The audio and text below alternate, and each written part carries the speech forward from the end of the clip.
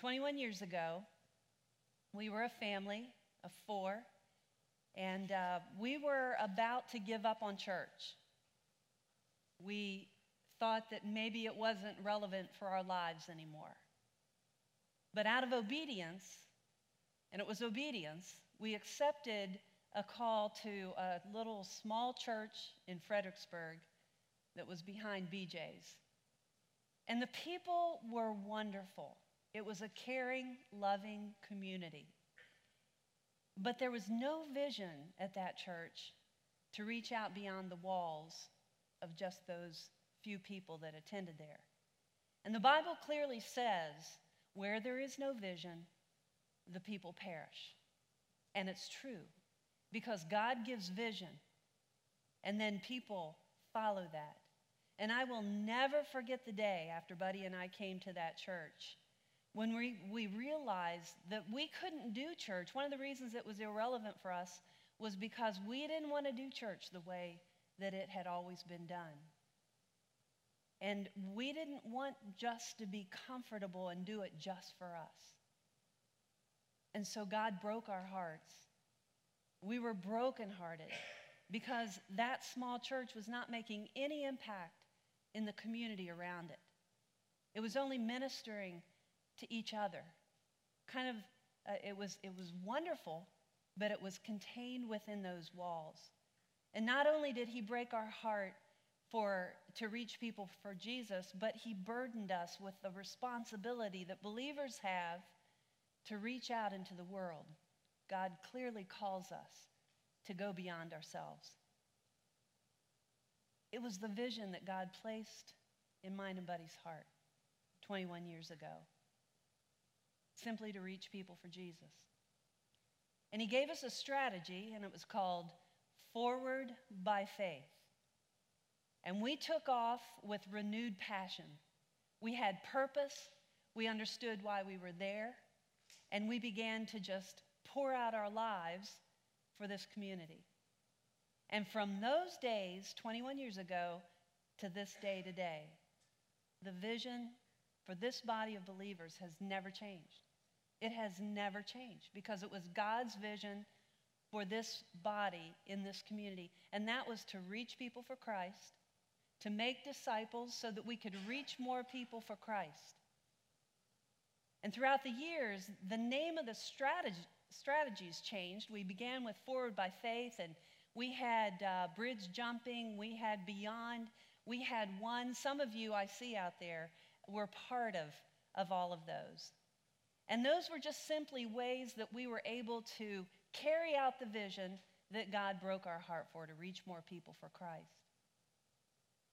And here we are today, once again, and God has challenged us to stretch beyond even where he's brought us to today. There's so many more people that are out there to be reached for Christ.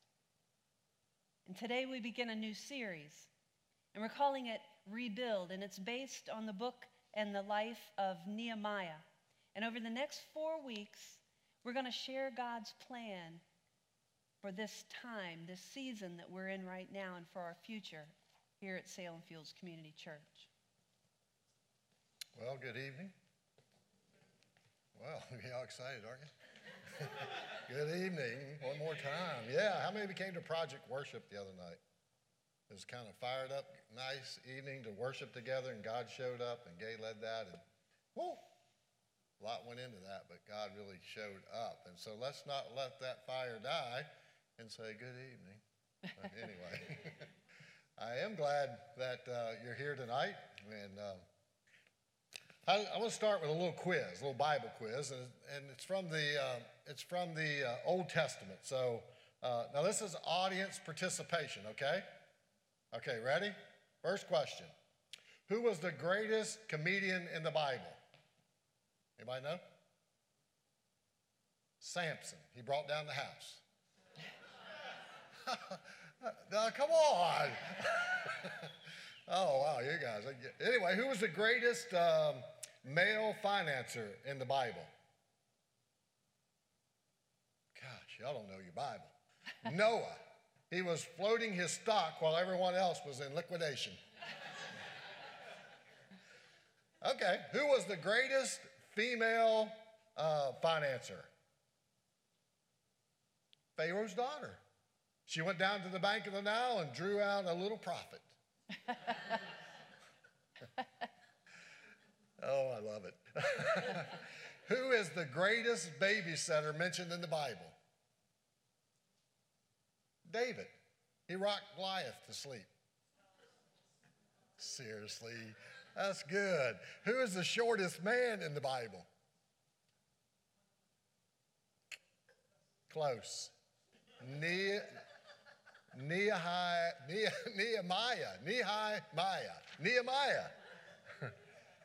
So I want to start our new series by, so that was pretty good. Pretty corny, huh?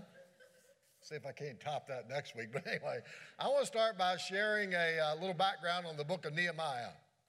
Nehemiah, Ezra and Nehemiah in the Hebrew Bible was one book. They were part of they were one book, and now when they were divided, they're part of the same story. In fact, the book of Ezra, Nehemiah, and Esther all come out of the same general period in Israel's history. Now, the book of Ezra begins with the building of the temple, because the restoration of the house of God is always the first thing in people finding their way back to God.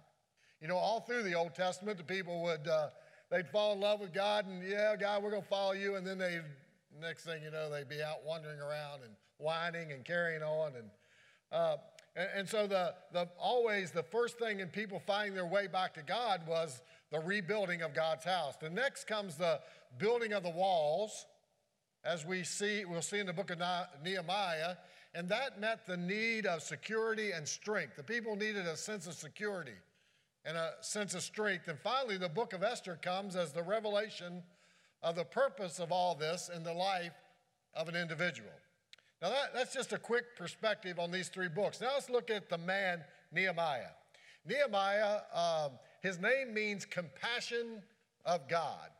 And he was a man that had a passion for God's word and a passion for God's work, and he was determined to fulfill his purpose. Now, Nehemiah was a man at the top of his profession, but we know nothing of how he got to the top and how he got this cushy little gig that he has. We don't know where he was born. We don't know anything about his upbringing, but we do know that Nehemiah was a normal, everyday, average guy who was living a posh life as a cupbearer of the king in the year 445 BC. It's an extraordinary, if you wanted in the Old Testament, if you wanted a good job, an important gig, it was to be the cupbearer. The thing that Persian kings feared the most was that someone would slip a little something in their wine, a little poison in their wine. And if you wanted to get rid of the king, one of the ways to do that was poison them. And so the king would hire someone that he trusted, and he'd have to trust this man with his life. And wherever the king was, the cupbearer was. The king went nowhere that the cupbearer wasn't with him. You see, when the king ate, and he ate several times a day, there seated next to him was the cupbearer. And he drank wine, and the Persians have a history of winemaking, and Nehemiah was chosen as that person, the cupbearer. He was a trusted man. He was a loyal man. And so the king hired him to be his trusted cupbearer. Now, last week we finished our series on uncertainty, and we talked about love and God's love. And we discovered that 5 ways that God loves us. And one of the ways that we talked about that God shows his love for us is that God has a plan and a purpose for every individual. God has a plan and a purpose for your life. No matter how young you are, no matter how old you are, God has a plan for your life. And he has a purpose for your life. And that is a way that he shows us that he loves us and that we are important to him. And you might be sitting there thinking, buddy, there is no way that God has a purpose for my life. And I would say to you, yes, there is a way. If you are a Christ follower, if you're a believer in Jesus, God has a very specific person for your life that has to do with the kingdom of God. He has a very specific purpose. Ephesians 2:10 says, we are God's workmanship, created in Christ Jesus to do great works, which God prepared in advance for us to do. So long before you were created, when you were just, even before you were a twinkle in your daddy's eye or your mama's eye, whichever one got the twinkle, God had a purpose and had a plan for your life. And he did because he loves us. And that work is never about you. It's never about you. If you ever read Rick Warren's book, The Purpose-Driven Life, the first line in the book says, it's not about you. And God's purpose is never about you. It's about a burden or a heartache for others. It's far greater than you. It's far greater than your family, your career, or even your wildest dreams. You and I were created for God's purpose. So today we want to teach you how to live on purpose and how you can fulfill that purpose through the life of Nehemiah. First, to discover God's purpose for your life, you must give yourself fully to God. You must give yourself fully to God.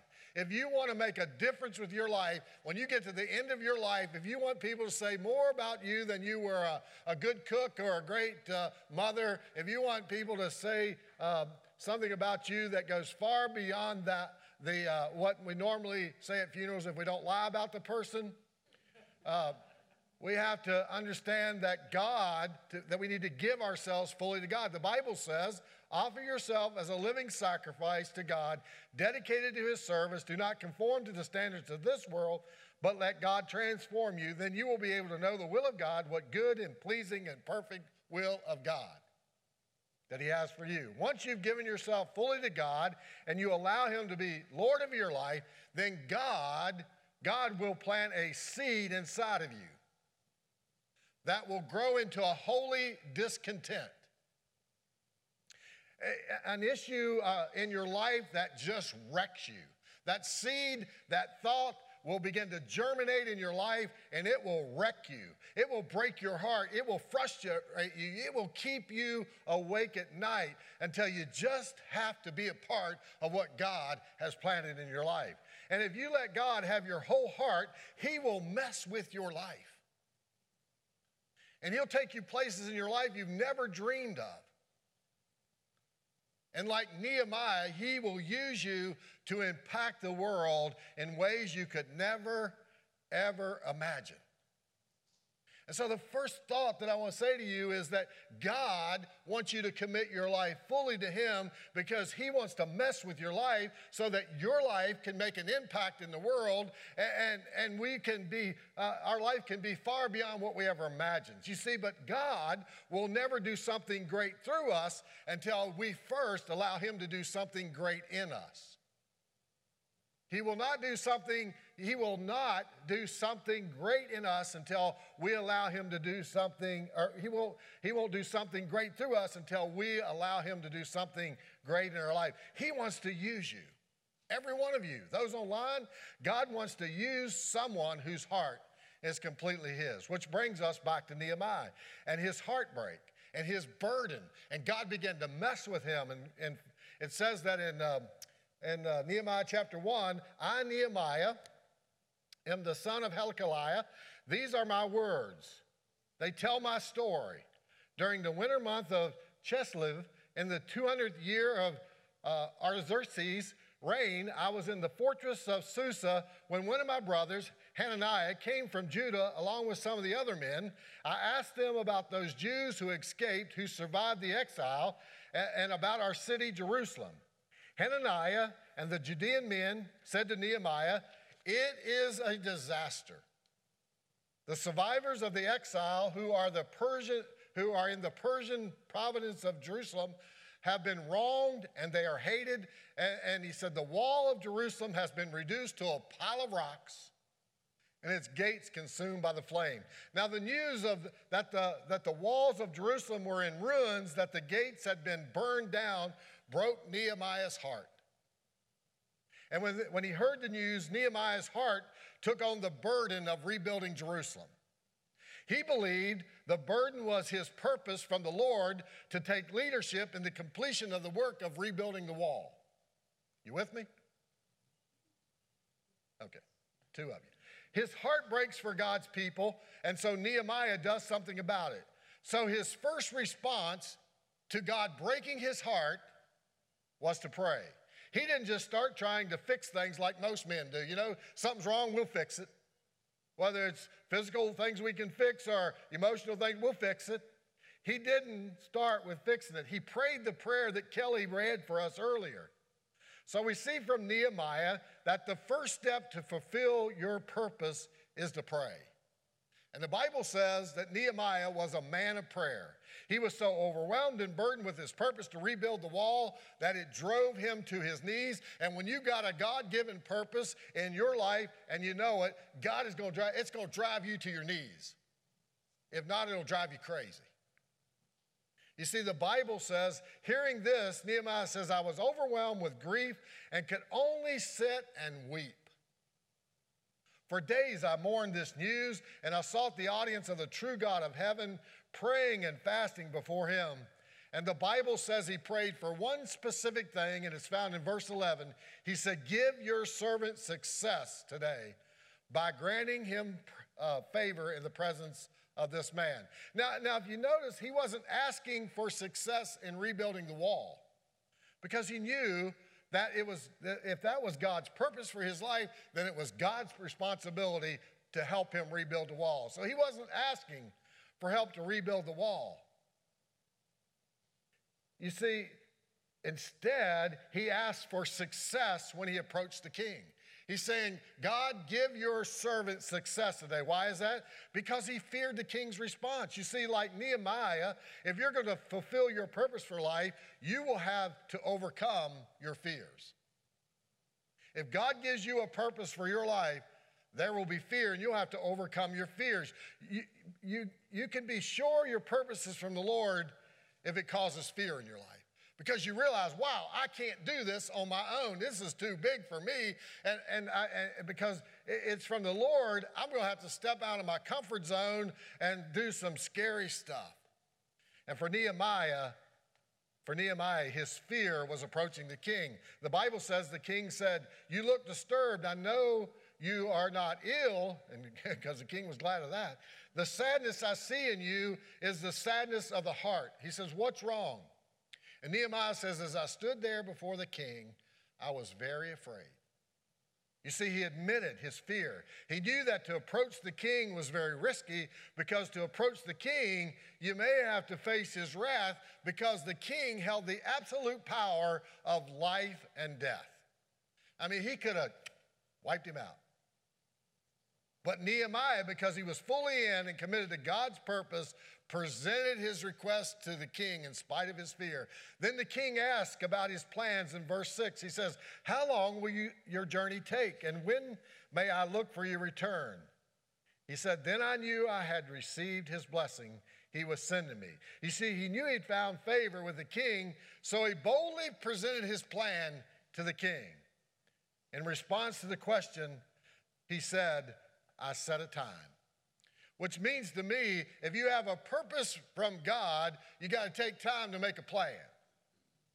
You got to take time to make a plan. And Nehemiah has a radical faith, and he lays down a plan, and he commits himself to the plan, if you read in Nehemiah. And he does that by sharing his purpose with others. If you're going to fulfill God's purpose for your life, you got to tell other people. Because it's something about telling someone else that now we're committed to it. I'm committed now because I've already started telling people. Look at verse 17. Our trouble is obvious. He's saying, man, our trouble is obvious.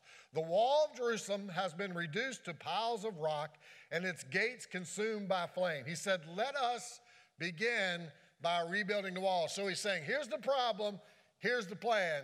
He's sharing his vision. He's saying, we're going to rebuild the wall. We're going to rebuild the walls of the city. It's broken down, and my people are living in disgrace. He said, in doing so, we will demolish our disgrace because of our defeat and exile. I told them how my true God had used his power to favor me, evidenced by what the king said to me. And he shares his purpose with the people. He tells them why, and then he assures them that the purpose is from God. And then, if you're going to fulfill God's purpose for your life, you got to get started.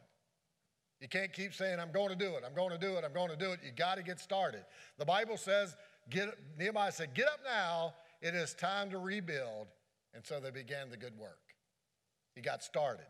And once you prayed, and once you stepped out of your fear and you made a plan and you shared your vision, you got to get started. And you get started, I can assure you, it won't be easy.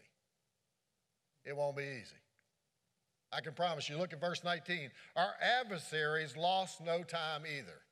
In other words, the little guy with the horns, if he really has them, and the pitchfork's going to start sticking you in places you don't want to be stuck. And he says, our adversaries lost no time either. Joining Samaritan governor Sanballat, the Horonite. You know, I hate the Old Testament. That's why I don't preach on it. I can't pronounce a word in there.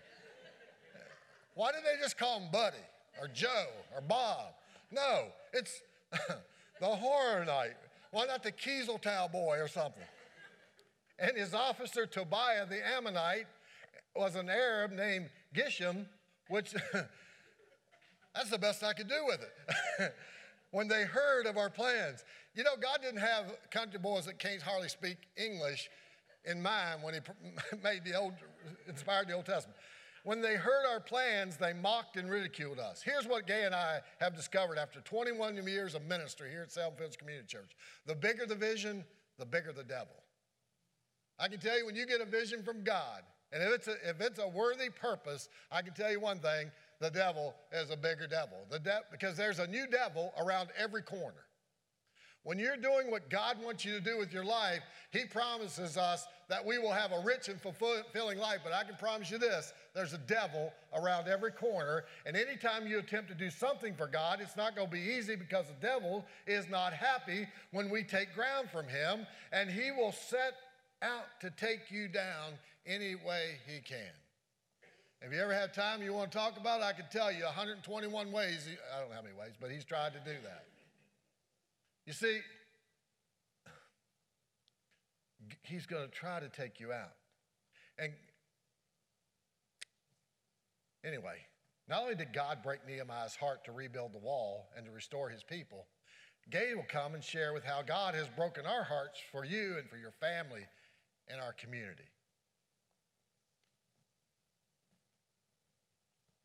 Oh, country boy, he said them all right, didn't he?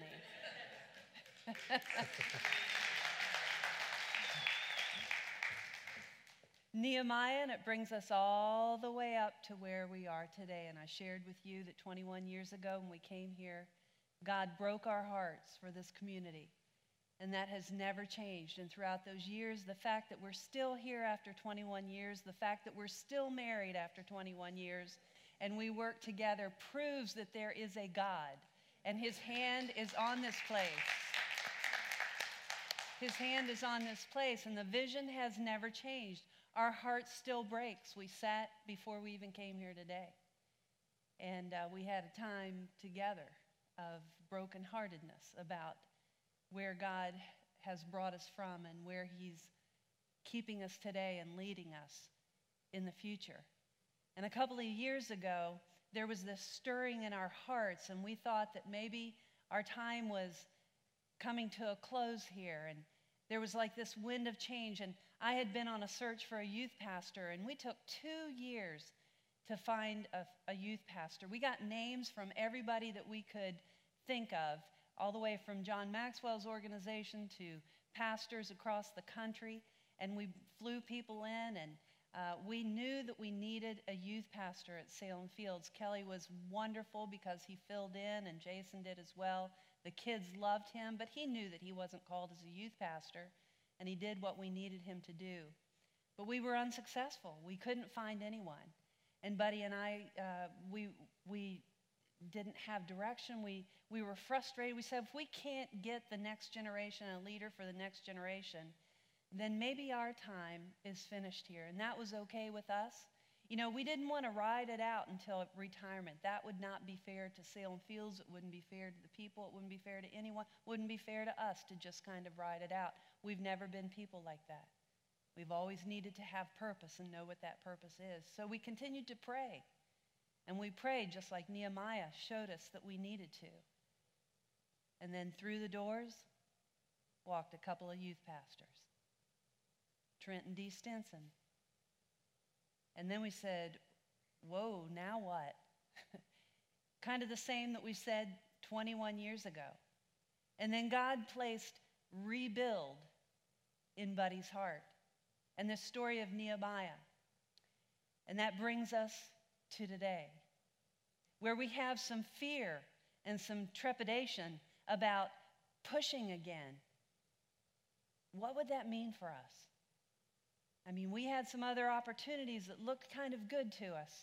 We've got some things that we could do in the future, and that could have easily looked good to us. But vision means carrying a burden. You know, I wish vision was just a fun thing, but it's not. Vision really means that you carry a burden deep within your heart.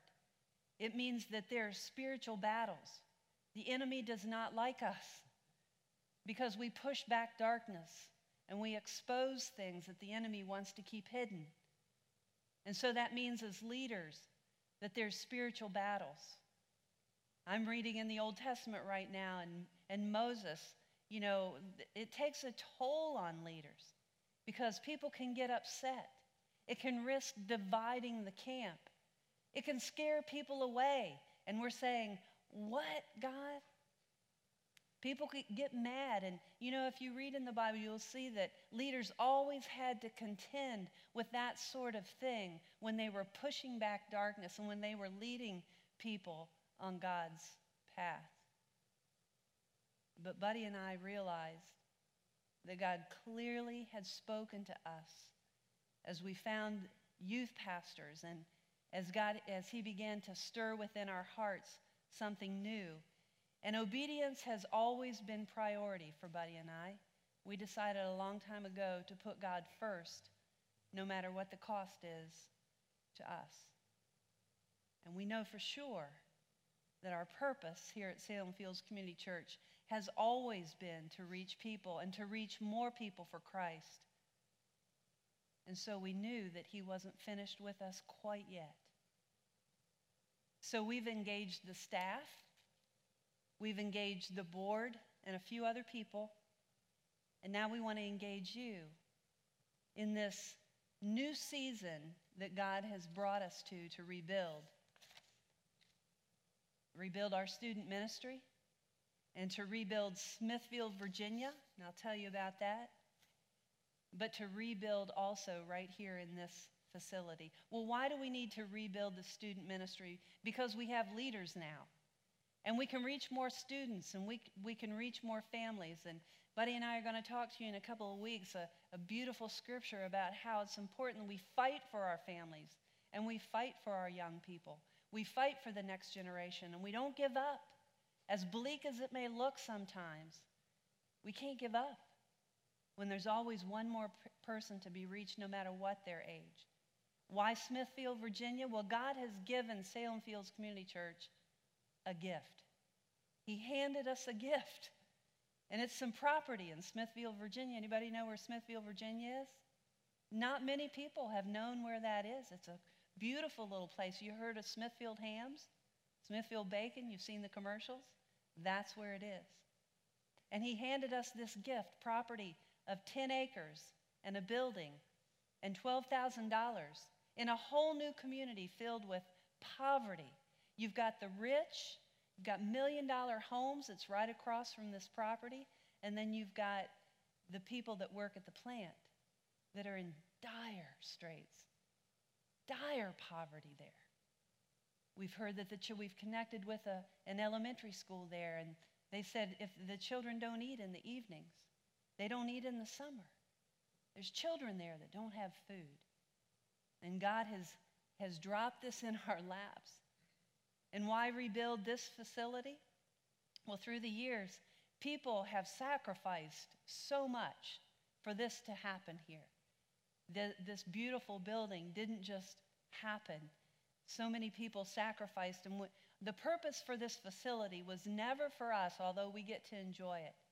The purpose was to give it away to our community, to reach out into our community as a tool and use it as a tool to reach people. And it has. Last year alone, think about this, last year alone, 1,300 events happened in this building. And I could go on and tell you how many different kinds of things happened here. Half of those were Salem Fields. The other half were people just coming in and out and using this facility. Some of those people have started coming to church at Salem Fields. But that wasn't even the purpose. The purpose was to give this away to our community. Lots of things that you can't see in this building are wearing out. Brick and mortar deteriorates, you know. I mean, at our house, it's 20 years old, and we need windows. It's just the way that it works. And so there are some things that need attention. And just like Nehemiah, he had a vision to rebuild. So do we here at Salem Fields. And we get to be a part of it. And we're not ready to ride into the sunset quite yet, but we get to be a part of something that's so much bigger than we are. And so today and this weekend, we're sharing the vision and the plan, just like Nehemiah had. He had a plan. We're sharing that with you. So all we're asking is for you to pray. Just pray and ask God what part he wants you to connect to. And together, I'm telling you, what we've seen over the last 21 years has been exceedingly abundantly beyond what we could ever have hoped for or imagined. When we started out 21 years ago, we never saw this. This is just what God has done in his grace. And people coming together and finding a common purpose and cause and creating something so that we can reach more people for Christ. And so today we're starting to rebuild. And Isaiah says, watch closely. And I just challenge everyone, watch closely. He says, I'm preparing something new. And if you want to connect with something that's bigger than you are, that's God-sized, I'm telling you, it has been beyond my imagination what happened. When we came here 21 years ago, I never dreamed what God would do. All Buddy and I did, was trust that we were just going to take the next step and be obedient. But here's the thing. We never pitch this to you without telling you the truth. It won't be easy. It won't be easy. Because there's an adversary that's against God and against you that does not want you to succeed, does not want me to succeed. And so when you're pushing uphill in a downhill world, the adversary wants to trip you up. And so when you take on something God-sized, the adversary is there. But for anyone that chooses to connect, it will be incredibly fulfilling. You just ask those people that have been here for 21 years. So why has God called us to rebuild? Because there are thousands of people just in a 6-mile radius of Salem Fields Community Church who've given up on God or need to be drawn back to God. There are people in Smithfield, Virginia that need to be drawn back to God. There are people around the world that we can touch. We've touched people in India, Nigeria, Austria, all around the world. We never dreamed that would happen. But when you connect with something God-sized, that's what happens. Buddy and I still believe, I will go to the grave believing that the church, the body of Christ, is the only hope for our world. It's not politics. It's not religion, but it's Jesus. And so he wants to rebuild us, beginning with our lives, so that we can take Jesus to other people. And as you allow him to rebuild you, I can promise you that he'll do something new in your life, in your home, in your church. I want to be a world changer. And with Jesus, that's how it happens. Amen. Let's pray together. Father, we thank you, Lord, for this evening. We thank you Father, for this gathering that we are a part of tonight. And we thank you, God, that you trust us once again with your vision for your people, and God, for your people in this community, in this church and in this community, Lord. Father, we're committed. God, we are committed to do what you would have us to do with our lives and in our church. God, I just promise you, Lord, this is not about bloody and gay. Lord, you're the head of this church. And Lord, as long as we're here, we're going to be obedient. So I pray, God, that you would wrap your loving arms of love and care around each person that's here tonight. God, I just pray that we will commit to pray. That, Father, we won't allow this to scare us or begin to make, I'm talking to you now, not really even talking to God. Don't let this thing scare you, and don't let your mind run wild with all kinds of thoughts. Just pray. And ask God to confirm in your heart what we're saying to you tonight. You know, and what we're asking you to do in closing is just this week start reading the book of Nehemiah. What a story.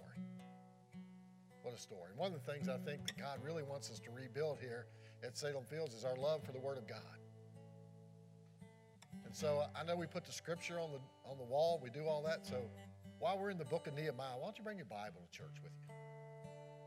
Just bring your Bible. And read this week. Just start reading Nehemiah. I don't know where we're going to be next week in Nehemiah, but just read that. It's a great book. You know, and just read that. And allow God to speak to your heart, and then begin to process this. Begin to process this with God. And say, and ask God, or begin to think about what breaks your heart. What breaks your heart? What frustrates you about the world that we live in, this community that we live in, this job that you have? What is it? Children? Is it just breaks your heart? Children that don't have food? You know, children that are abused? Is it single moms? And ask God, God, what breaks my heart? You know what it is. And then finally, when you leave tonight, if you'll just pick up, there's a booklet that we have printed for you out in the foyer. If you'll just pick that book up and read it this week, it's great bathroom reading. And pray, God, what do you want to do through me to help accomplish your vision for Salem Fields?